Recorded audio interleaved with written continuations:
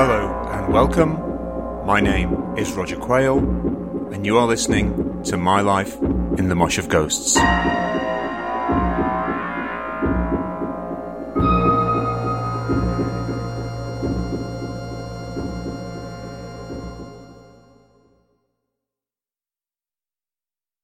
Hello and welcome to another episode from My Life in the Mosh of Ghosts. My name is Roger Quayle, and this is Gig 4. Rocker, the Sportsman Pub on Cambridge Street, Sheffield, 24th of May, 1978. We are divided into tribes. Cultural camps split by hair length or flare width. Modelling a baggy mohair jumper, a neat Motown logo, or the wrong type of footwear can open up a sartorial chasm. Our clothes are a visual manifestation of an attitude or outlook, but behind the glad rags, it's music that sets the agenda.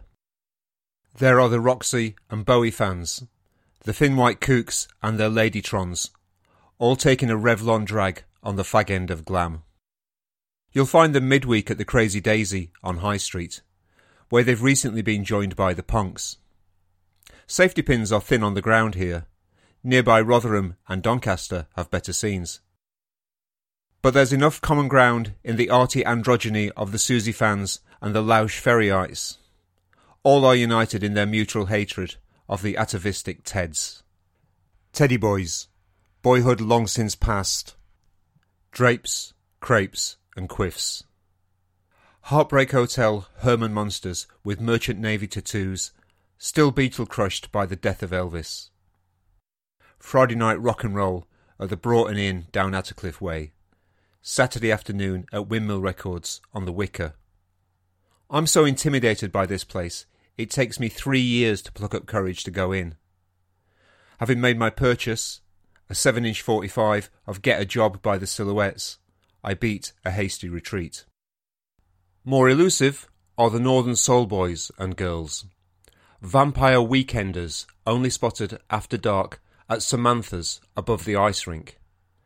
These amphetamine acrobats in Brutus shirts and stay-pressed Levi's are spinning tops until the music stops at 8 a.m. on Sunday morning. But by far the biggest tribe are the rockers. Working class lads from the factories and steelworks. Bessemer's boys, sons of Vulcan on the day shift, sons of Thor on the night shift. Their daily working lives punctuated by the relentless, sonorous clang of the drop-forging hammer at Firth Brown's, the hammer of the gods. Their only escape from the Tinsley tinnitus? The one thing louder than steel on steel. Heavy metal. You'll see these supernauts in the Peace Gardens on a Saturday afternoon, wistfully eyeing up the Don Valley Valkyries. Emblazoned and embroidered, their denim is pockmarked with permanent marker pledges and badges for Tull, Heap, Zepp and the Ash. An occasional manticore or 2112 patch, sewn on symbols of devotion to the high priests of sonic Sturm und Drang. The rock lads all shop at Virgin Records at the bottom of the moor. I sent my mum down there to pick up a copy of Relayer by Yes on day of release. She returned, shaken, with tales of hairy beasts, jungle drums, and darkened recesses, as if she had been sent in search of Dr. Livingstone rather than John Anderson. Exams are looming like icebergs in an otherwise becalmed half-term ocean. It's GCE General Studies tomorrow, but am I revising? No.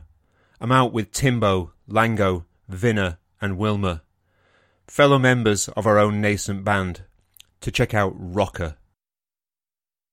We're in the Sportsman Pub on Cambridge Street, just a toppled Marshall stack from the Wapentake, which is hard rock Valhalla to the hirsute hordes of Sheffield. The sportsman in question is Roger Bannister, depicted chasing immortality on the sign above the entrance to the inn. Inside, the locals at the bar look like they'd have trouble drinking a 4-minute pint, let alone running a 4-minute mile. It's pretty quiet. The band has brought girlfriends and family for moral support, and then there's us, clutching our bitter shandies and cokes, checking out the competition. Rocker are set up at the back of the pub, in front of the fireplace. There's no stage here. Unflattering bar lighting illuminates the russet velveteen wallpaper.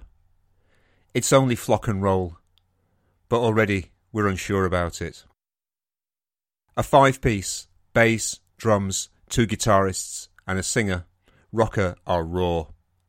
They're a little bit older than us, early 20s, local lads from Hillsborough. They're unpretentious, rudimentary rockers, so we amuse ourselves playing Spot the Influence with their songs. Quo, Lizzie, Rory Gallagher, a touch of Jethro Tull. Right now, in terms of competition, Rocker are ahead of the game. Def Leppard won't play in public until July, and 10 miles up the road in Barnsley, the rough and ready son of a bitch are about to change their name to Saxon. The band rumbles on, in their element with this elementary boogie. But we're not fussed. Talk soon turns to another new band that Vinner, Lango and Timbo went to see at the Limit last night. Cabaret Voltaire? What's that? Show tunes. No. They're really weird. What? How weird? Well, they haven't got a drummer, and then the guitarist plays clarinet. Oh, that sounds pretty weird.